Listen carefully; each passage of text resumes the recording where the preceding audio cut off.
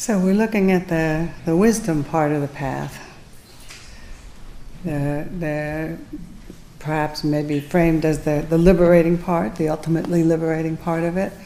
And it takes some unpacking. I mean, this one, for me, over the years, it's just been a process of trying to get at what the Buddha is pointing to here and trying to see it for myself. It's all about the gradual dispelling of ignorance. And this is something that happens in a very slow and immediate way, but in a way that's sort of just tiny little insights incrementally over the months and years of practice. Well, what ignorance means, really, I love Ajahn Sumedho's definition of it, where he says that it's this tendency to take the simple reality of things and to complicate that. It's like, and in a way you can see that this is true because, when you stop complicating, you're back with the simple reality of things, which is where you were all the time, except that you didn't know it because you were living in this world that you had just created as a reaction to what's actually happening. And the thing about that movement of the mind is that it adds to or distorts or takes away from what's happening in one way or another. And so it loses its reality, it loses a sense of reality, and yet that's where we live. So he says ignorance complicates everything, and that's what we need to see, and that's what we do see over the years of practice. And waking up is just simply a process of relinquishing that tendency. So we have some classic definitions of wisdom as right view and right intention. And right view in the Sammaditthi Sutta, it's one of the ones that we skipped towards the end of this section this morning. So have a look at it. But basically, I mean, it's very simply put. He says in the Sammaditthi Sutta that right understanding or right view is understanding the Four Noble Truths. Knowing about suffering, knowing about the origin of suffering, knowing about the cessation of suffering, and knowing about the way leading to the cessation of suffering. And I don't know about you, but if you're like me, that when I first heard that, it just it wasn't computing. It's like it looms kind of large. What do you mean I have to know suffering, know the cause, know the end, know the way to the end? It wasn't settling into it because I think I was holding it in a way that it sort of made it something that I have to get to, some attainment, instead of a way of looking at what it was that I was actually experiencing. So if you unpack this is something that's enormously practical. And the capacity to realize, and that's what he says, you have to realize the Noble Truths. Realize that for ourselves is something profoundly experiential. Just to see what's happening in any given moment.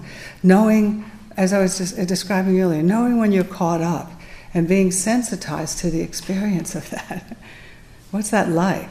And that's why I really like to highlight that moment where when you release the grip that we have on something and the residue of what it was like to have been gripping is still there in the mind, just to hold that for a few seconds, go back and forth and know that this is what it was like to be caught. This is what it's like to have relinquished, to be back, as we say, and to let that register. That's the direct realization of the truth of suffering. It's going on right in that movement, seeing that movement back out of being caught up and being here and comparing those two states. This is suffering, this is not suffering. And then gradually over time, just seeing what it was that, what made that other state happen. Seeing the grabbing, seeing the craving, seeing the ignorance. Lots of times it's in hindsight, but as we get good at this, you begin to see that moment where you're about to grab it. And that gets very, very powerful. And so seeing that, and then seeing that, really like letting it register that there are times when we're not doing this. So this is a critical part of it. We've talked about this in right effort. We've talked about it in a number of different ways. That the tendency of the unawakened mind is not to notice when things are going well, and so we want to be able to bring that in. and notice that what's the experience of having relinquished, so that can register that is possible. Literally, you can let go and not know it, and not see it, and not let it penetrate the heart as a very real possibility of liberation. And I think the big one is really knowing Sila, Samadhi, and Panya as the way. And this happens over the years of practice. We develop just this unwavering confidence in the path, because we're enjoying the fruits. We enjoy the fruits little by little, and you start to deepen in this commitment, if you will, and the knowing that, whoa, this is working. I'm actually getting happier, my heart is opening. And so that confidence in the Eightfold Path gets deeper and deeper and deeper, and it very, very profound realizations, because it starts to drive the practice. It's no longer a case over the years that you're doing what you're told. It's much more the case that you're doing what you know works, because you've seen it. That's a very different orientation. And so this right view, this is how it plays out. This is how we come to understand and see things for ourselves. And yes, it's a profound realization and insight into the Noble Truths. But in a way, I think it's a very practical understanding of their truth. You see it in a very practical, moment-to-moment way. And so wisdom also involves right intention. And you may recall from our section on Sila that intention is this impulse that's driving action. And maybe the bad news of it, what we come to see through practice, is that it's virtually unconscious. You don't really see it happen except in very refined states of seeing. That movement of the mind that is directing where the attention goes, and even to some extent directing the course of our actions through body, speech, and mind, is something that we don't really control in the way that we think that we do. Well, that says, well, how are you supposed to clean it up then? If you're not the one controlling it.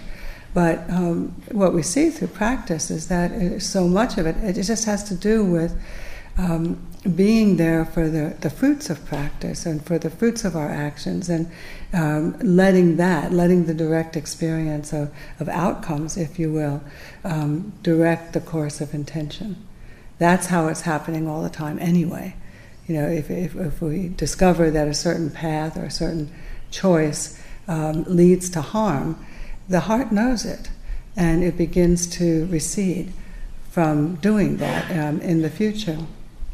And so if you can feel that, what he's getting at here with right intention is the gradual unpacking and clear seeing in a very direct and immediate way the truth of the law of karma. That what happens over the course of practice, the many years, is that this impulse that's driving action gets purified, for lack of a better word. It moves, it learns, the mind and the heart learn to move away from choices or actions that bring about further suffering, and to move towards those that don't. And so that's karma, that's the law of karma, and we're witnessing it, seeing it very, very directly.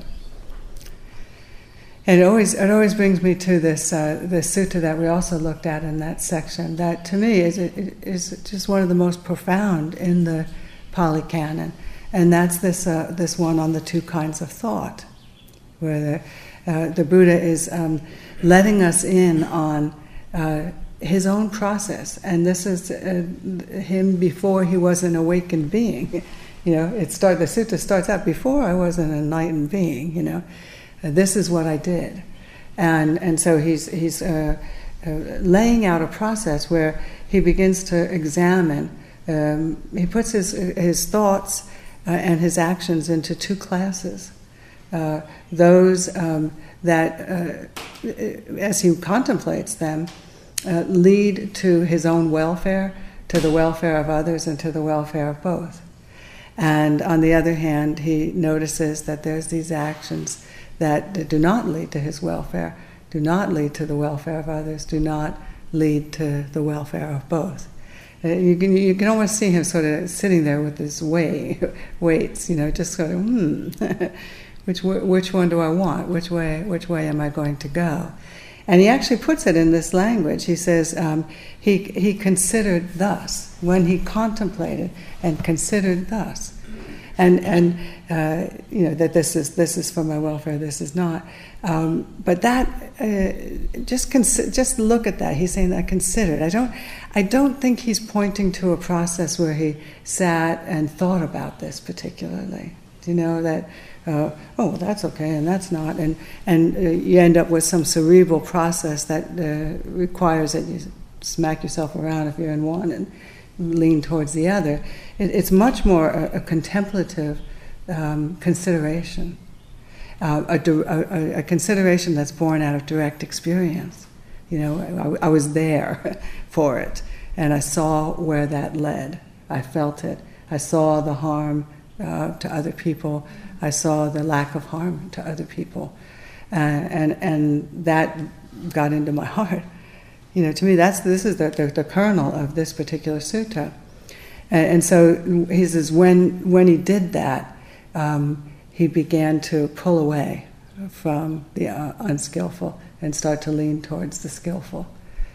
And this is the process we're in, isn't it? This is exactly what we're doing. He's not talking about something that's outside of our experience.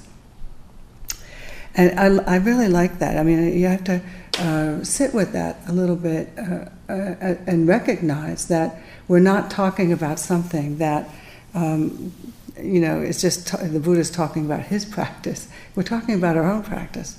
This is the process that we're going through. Very simply, what he came through at the other end of this whole process is he said the mind began to become purified. The mind began to be cleared of difficult, hurtful, harmful states, of heavy, weighty karma, if you will. And so simply put, these two together, right view and right intention, the effect that what they're affecting in the mind over the months and years of practice is a gradual, slow process of replacing these impulses of, as he puts it, sense desire, ill will, and cruelty, and replacing those with renunciation, kindness, and harmlessness.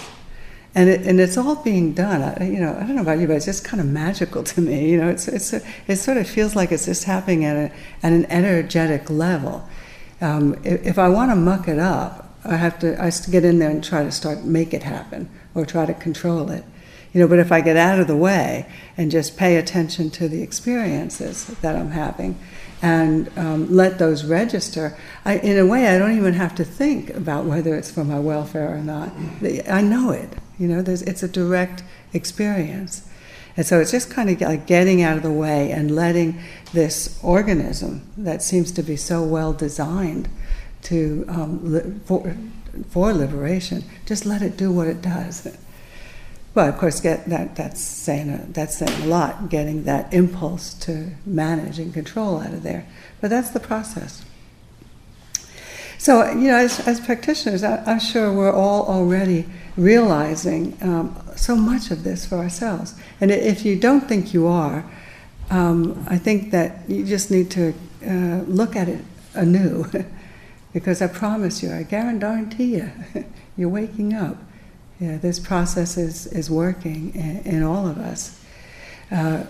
What we see over the years, and just look back, you don't have to even look back that far to recognize and acknowledge that we're letting go more easily. Yeah?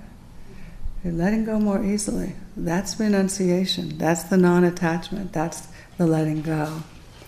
That we're starting to get it, and maybe doing very well with this, that the one of the best supports that we have for that letting go is to hold it with a kind and gentle heart.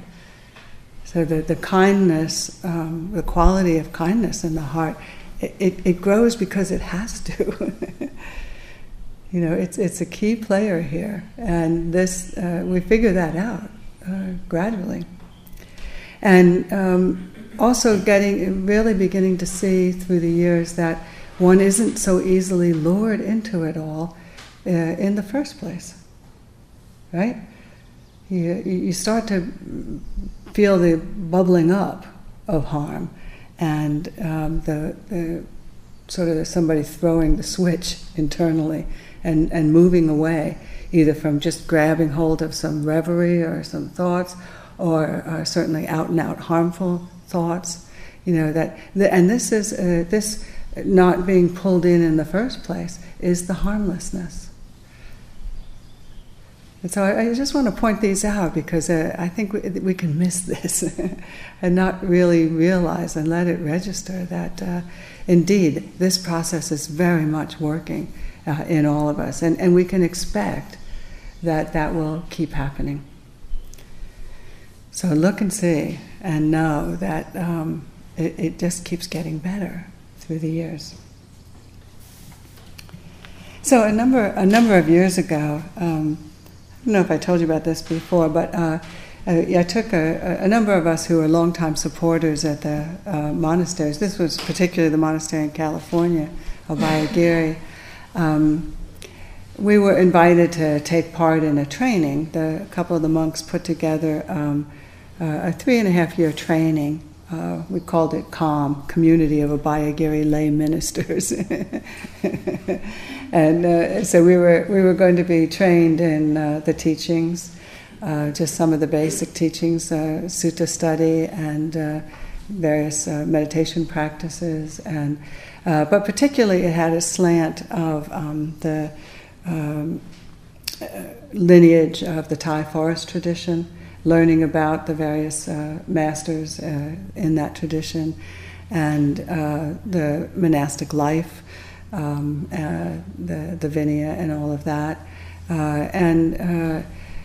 and so it was really it was really powerful. Just learning about the ceremonies and the rituals, the kinds of things that go on behind the monastery walls, and most of us were quite knowledgeable about some of this, but not all of it, But then after as we approached the end of the training, one of the senior monks said, we ought to have some kind of really great celebration when we've completed this.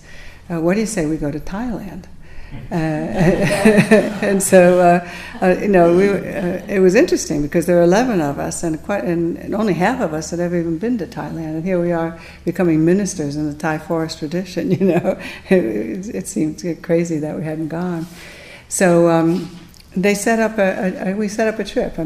We all had a part in organizing it, and had a lot of help with the Thai lay people on the ground in Thailand, and rented buses and traveled around to the various monasteries in the lineage of Ajahn Chah. And really because a couple of the monks that were traveling with us were very senior and well respected in Thailand, so many doors were open to us on this trip, and we would pull in to a particular monastery and be greeted by the abbot, who was like these very elder Thai monks, and then escorted into the Dhamma hall and given Dhamma instruction, given the opportunity to talk to them and ask them about their life, about the teachings, all kinds of things. So it was it was great. We were definitely riding on the paramis of these senior monks that we were traveling with. And really, it's the way to do Thailand, I think. Some of the food we got was unbelievable, just because it was really for them. We're just kind of on their coattails. But anyway, one of the monks that we went to see in the south of Thailand was purported to be an arahant. That was the buzz. Everybody said, we're going to get to meet an arahant, we're going to get to meet an arahant, And, I don't know. I don't really know how to take all that stuff. But so I was a little skeptical, but I went with an open mind. I thought, well, this could be interesting. And sure enough, we got off the bus, and he was there right at the right outside the steps of the bus, waiting for us, and greeted us. And I remember, I'll never forget this feeling. I can go to it very quickly just with my memory of this profound emptiness. I felt like as I got a step near to him, I got a little scared. I felt like I was going to be pulled into some vortex, and he was so light and so empty. I had the impulse to push my hand through him, because I was sure it was going to go right through, that there was nothing solid there. And it was quite amazing. And then, we went up to the hall, and he was telling us some things about his practice, which it's a whole other story. But I couldn't dismiss this feeling. I wanted to know about that state.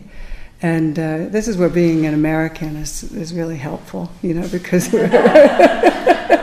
we're so brazen, at least that's how a lot of other cultures see us, And so after he talked, and he opened the floor for questions, I just spoke up, and I said, it's very clear to me, I don't know you, but it's very clear to me that you're in a very different place than I am, and I just leaned in, and I said, what's it like?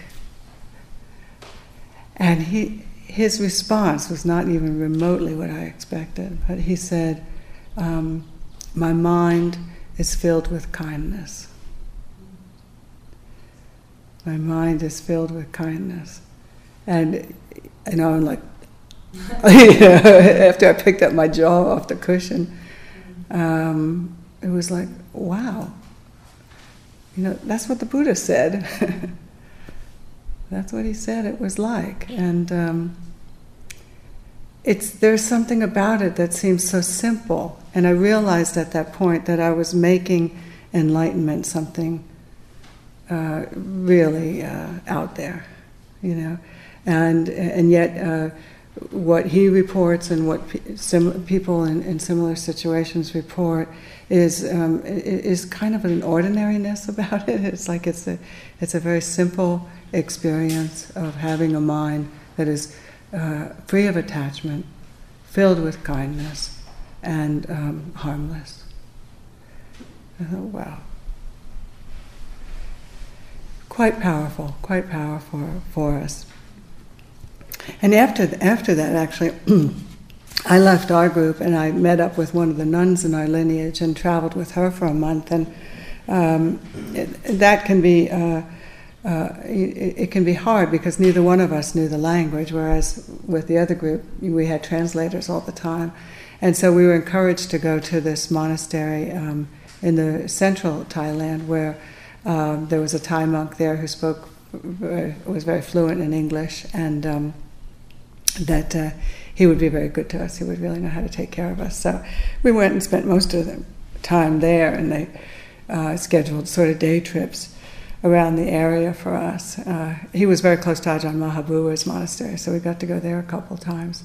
But he was this wonderful monk who had a sense of, he seemed to have this uncanny sense of what we might like to do and where we might like to go. It's not like we told him what we wanted to do. But one morning as we were sitting down to the meal, he leaned over to Sister and he said, I'll bet you two would like to meet some women who are free. We said, yeah, definitely.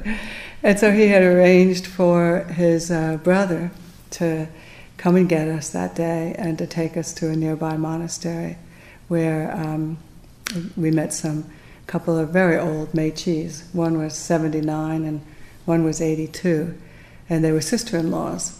And they were, we asked them, we said, well, where's your husbands, you know? And they said, oh, they're in the monastery next door. we were in this monastery and they're in that one. They were realizing that a common experience of, at a certain age, when the kids are all grown, everybody goes off to the monastery and becomes a monk and nun. But these two women were just wonderful, and they were hands down two of the happiest people I have ever met in my life, and with so content and happy to be doing things with nothing really. They didn't have much. They had a garden. They grew vegetables. They cooked, and they took these like big pop bottles, soda bottles that were like the big double-liter size ones, and cut strips out of them, and wove chairs and benches, and they were just little benches that they said when you get older you can't go all the way down anymore. So they would make these benches to sit on, and they laughed and laughed. And so I did the same thing with them. I said, well, what's it like for you? What's it like in your mind? And the one just burst out laughing, and she just went, no desire, no desire. And I was like, oh, I'm just totally blown away. And then she'd go, ha, ha, ha, ha. He just laughed at the state, the happiness of that state. And so, meeting people like this, it's sort of, I don't know, who knows, but that's what the state they were in. I wasn't in it, they were, But it seemed very real and tangible to me, and it made it all come alive in a way that I hadn't known before.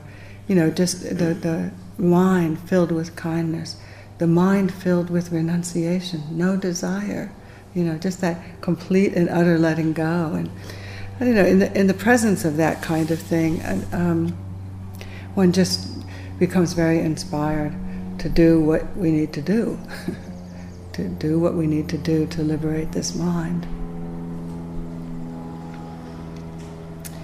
And so, here we are, and we practice this path, and the Buddha tells us that we need to have insight into the Noble Truths.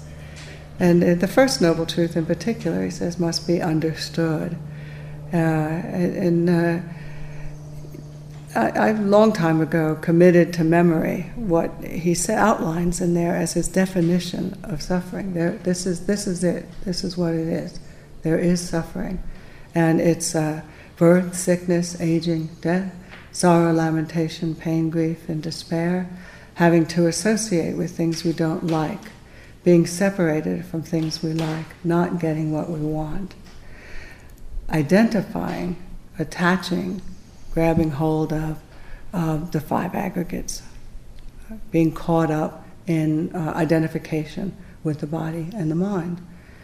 I mean, that nails it. That about says it, doesn't it? It's like it's all right there, and this needs to be understood. It needs to be seen. It needs to be, in a way, gotten from our own direct experience.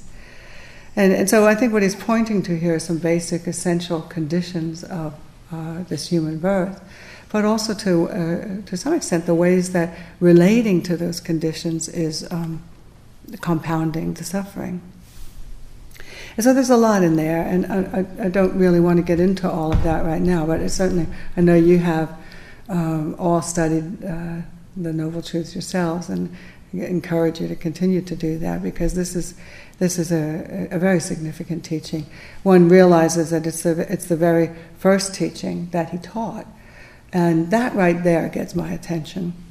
I can remember when I was practicing at IMS long term, and soon after I heard the teachings on the Noble Truths, I really wanted to grab a copy of it and read it and find out what it was all about.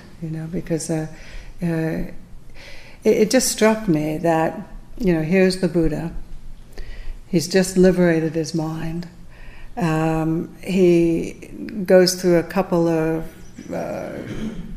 things about thinking about who he'd like to talk to about it, Maybe he'll tell his old teachers. He even wobbles a little bit and thinks maybe he won't teach at all because nobody will get it. And then he remembers the 6 ascetics that he practiced with, 5 ascetics that he practiced with for 6 years, and he seeks them out and is going to go and tell them. Yeah, just fresh off the liberation cushion, Here's what I saw. Here's what I learned, I don't know what that does to you, but that just gets me, I call it my E.F. Hutton moment, where it's like, hey, what did he say? What did he say? So I want to lean in and really listen and pay close attention to what this guy says after this moment. And it's all right there, even in the first 2 lines of it. He says, he begins with this statement: there are these 2 extremes which should be avoided. The pursuit of sensual pleasure, sensual happiness and sense pleasures, and the pursuit of self-affliction through self-mortification. That's a mouthful, but just to unpack it a little bit, there's these 2 extremes that should be avoided. One place where I began to notice it in a lot of other different teachings. The Satipatthana Sutta starts out very similarly, where the Buddha says that we need to put away covetousness and grief for the world. Or that maybe a later translation is longing and discontent. Put away, see this movement of the mind that keeps doing something, wanting something different, not wanting what it is, right? Reaching, pushing away.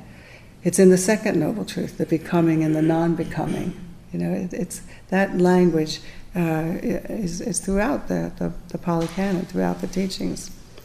So just to bring it down to the vernacular, it's really about being preoccupied with sensation, feeling, and thought, being preoccupied with what our experience is, being caught up in sensory experience, totally preoccupied, obsessing with it, grabbing it, handling it too much.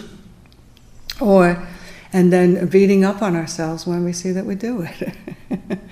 It's just those 2 things. And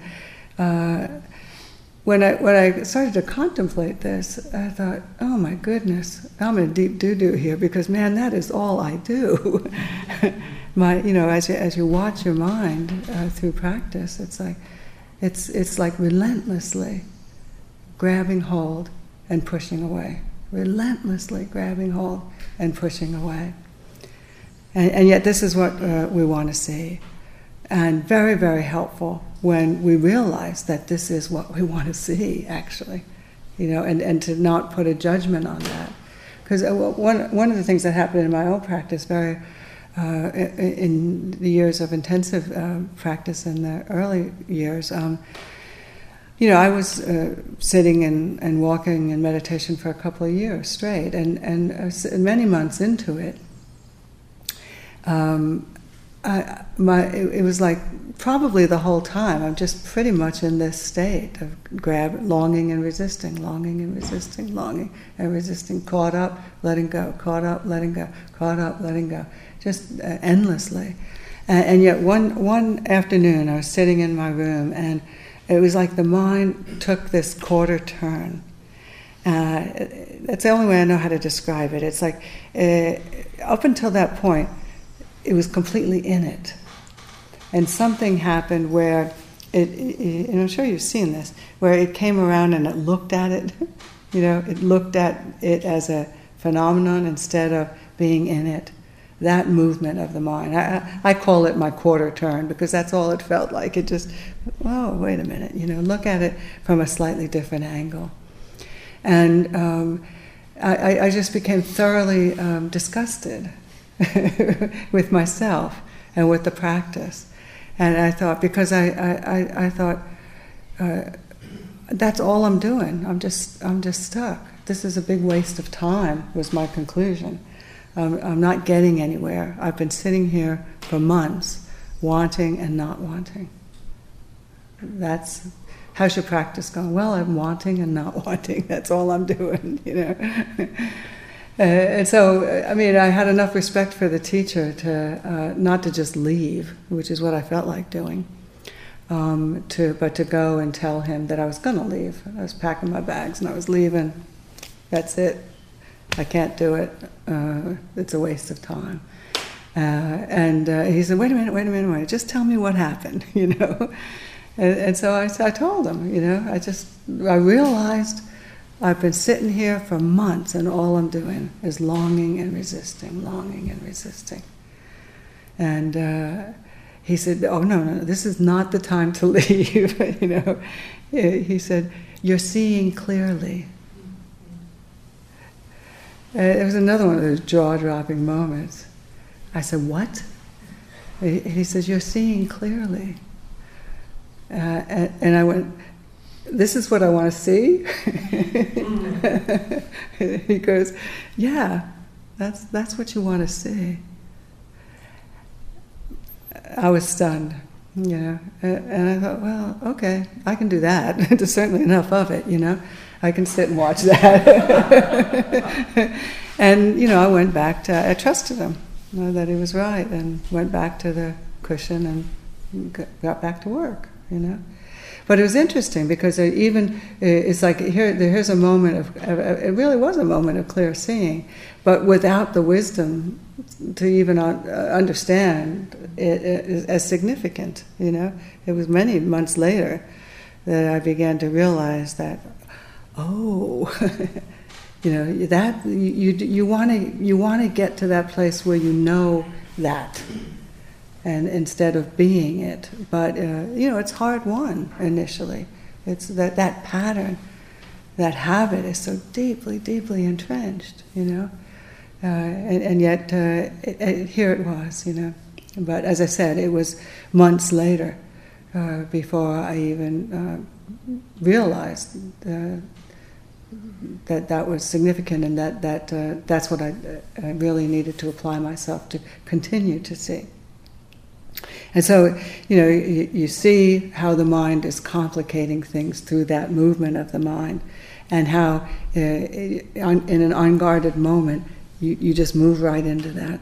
That's where you live, and you know, and that's what you get because of that. But you want to see that, and you want to keep seeing it. And boy, if you ever question your own stamina, your own determination, you know, your own commitment to liberating this mind, just sit and try to remember or reflect on how many times you have caught yourself being caught up, you know, and let it go, and went back for more.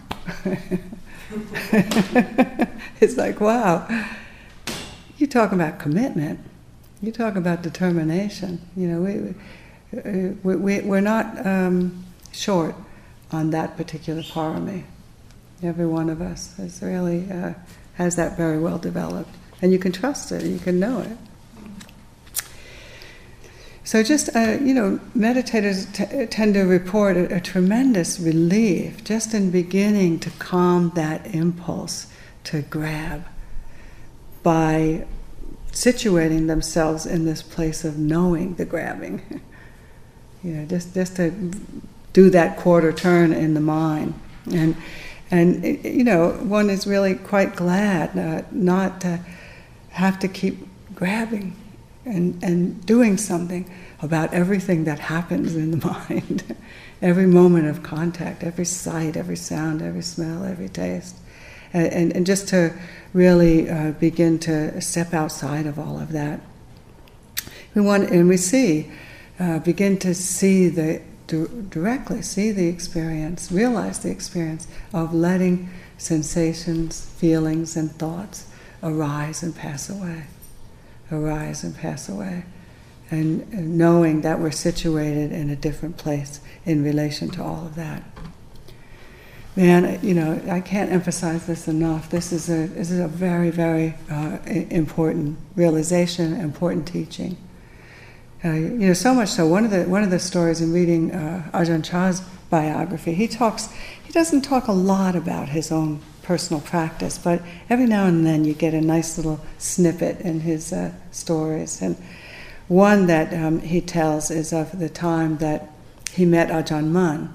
And he was a young monk. He was like in his 20s. I think he was only 23 or 24, just really early on in his own practice. And he had heard about Ajahn Mun and that he was an excellent teacher, and somehow intuitively knew that he should seek him out.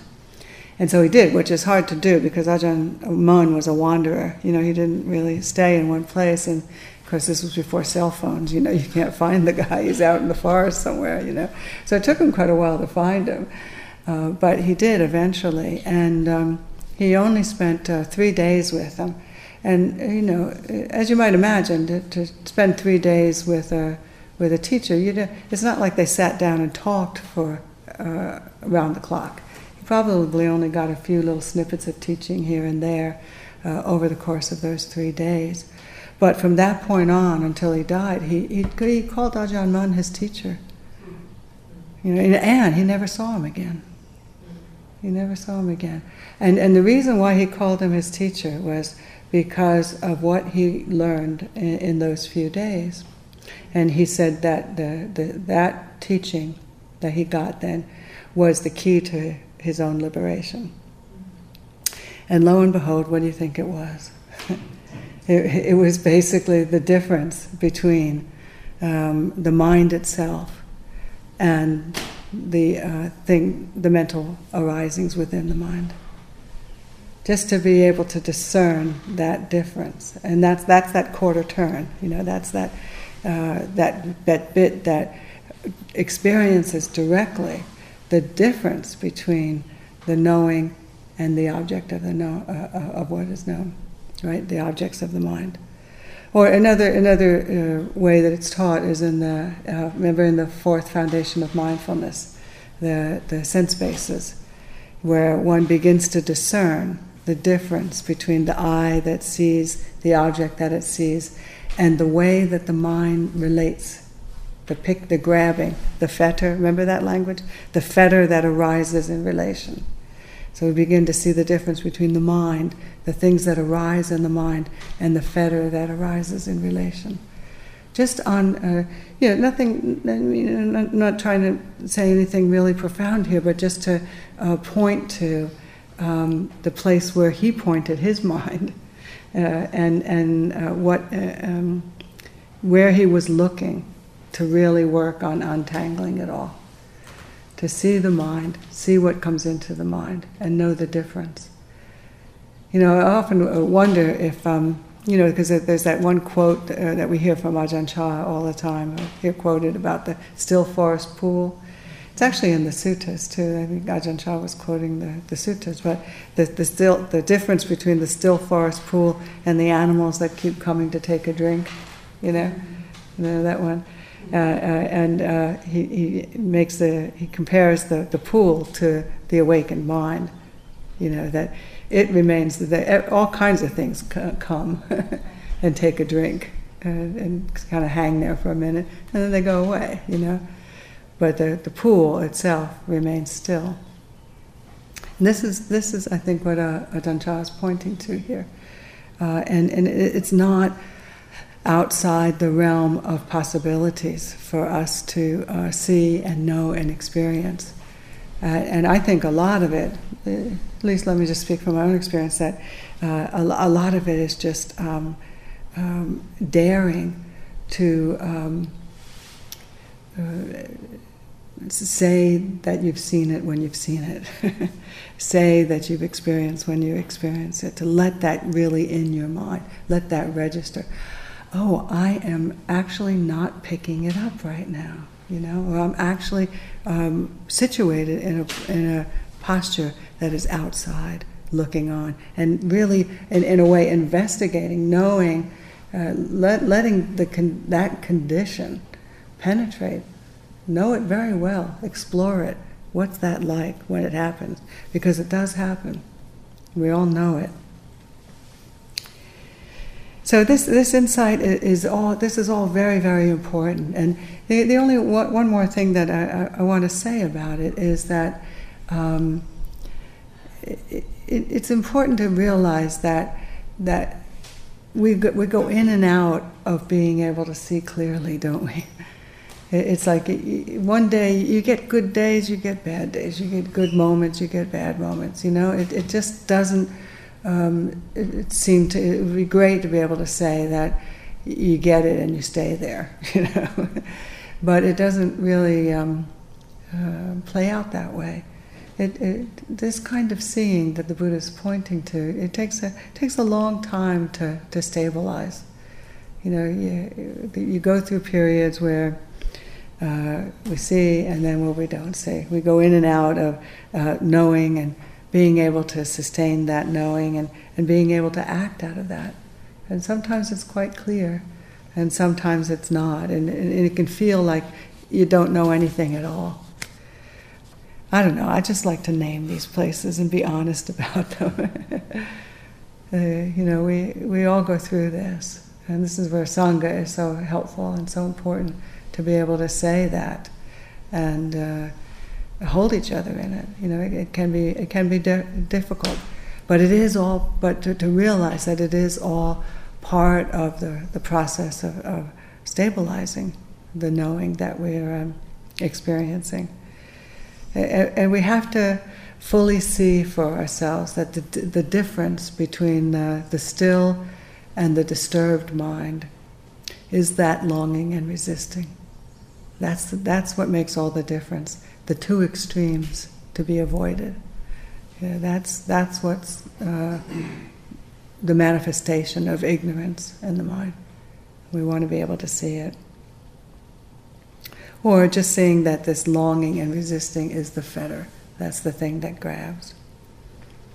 So it's really good just to make peace with this period of going in and out. And as I said, sometimes it can feel as though you've lost it, but we haven't lost it. It's like anything; it comes and goes. So if along the path we reach times where we feel very frustrated, and we want to throw in the towel, if you will, know that that's normal. Number one, and number two, know that it's actually good news. It's like, what's actually happening there is that the sense of self is beginning to lose its grip. It's beginning to die. But the sense of self doesn't go easily into the grave. It's a gradual process, but the mind has to see for itself that these self-absorbed impulses, self-absorbed concerns don't pay off. That the whole approach that we take to it all through the sense of self isn't efficacious. The only thing that is efficacious is holding things with kindness, letting go, and trying not to beat ourselves up about it. Just to be there with what is happening. So if this sense of self begins to fade, that sense of controlling and managing and directing the course of practice, this is really a good thing. And we want to be able to cheer, if anything, when that's happening. So, not to be afraid. It can be a little scary because operating out of a sense of self is very familiar. But and so we're letting go of the familiar, and that can create a sense of being wobbly. But it does relinquish its grip over time. And that longing and the resisting, that's the language of the sense of self. And so that's what's being relinquished slowly and gradually through the years of practice. So just to know that we don't have to do anything to make that happen. In a way, you almost have to just live long enough to let it die, let it die, let it pass away. So the key to the end of suffering is just plainly and simply being aware of the movement of the mind and trying just to notice it instead of going with it and instead of resisting it. You don't have to do anything other than that. We just have to, in a way, stop doing that. Stop doing the grabbing and the longing and the resisting. So, in a way, I don't know, I've come around through the years to seeing practice as much less of a doing and much more of a not doing. It's like, don't do that, don't do the stuff that keeps bringing us down the course of suffering. And then over the years you find that if you trust that, if we trust that process, it affects a way necessarily of softening the heart, becoming kinder and softer when we see ourselves getting caught up. When other people are being caught up, it really affects our relationships over the years as well, because whatever we're doing in relation to ourselves, will also manifest in our relationships with other people. So we're getting kinder, we're getting more compassionate, and just more able to let things be. And one becomes a little more confident, just knowing the difficult places and learning not to go there, knowing how the suffering happens, knowing how it's released. I mean, this is all that he's getting at with right view and right intention, wisdom, seeing it all for ourselves. So when we're not being pulled in one direction or another, then the course is the middle way, and one experiences that very directly. And you trust it, you believe it, you know it, that if you want it's not just the path of least resistance, it's the path of wisdom and the greatest possible happiness that can be experienced in this human birth. So this is the promise of practice, and I think what the Buddha is pointing to with panya, just as the beginning and the fruit of the path. So I hope some of this is helpful. Look forward to talking with you about it at another time. And in the meantime, let's sit for a minute and we'll do a chant. And then I'll leave you to continue to practice if you like, or go and read or study or go to rest or whatever feels right for you. But whoever's the last one out tonight, would you turn out the lights, accept the light on the shrine?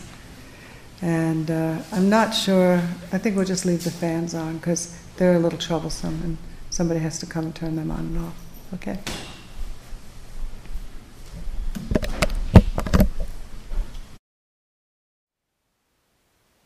Thank you for listening. To learn how you can support the teachers and Dharma Seed, please visit dharmaseed.org/donate.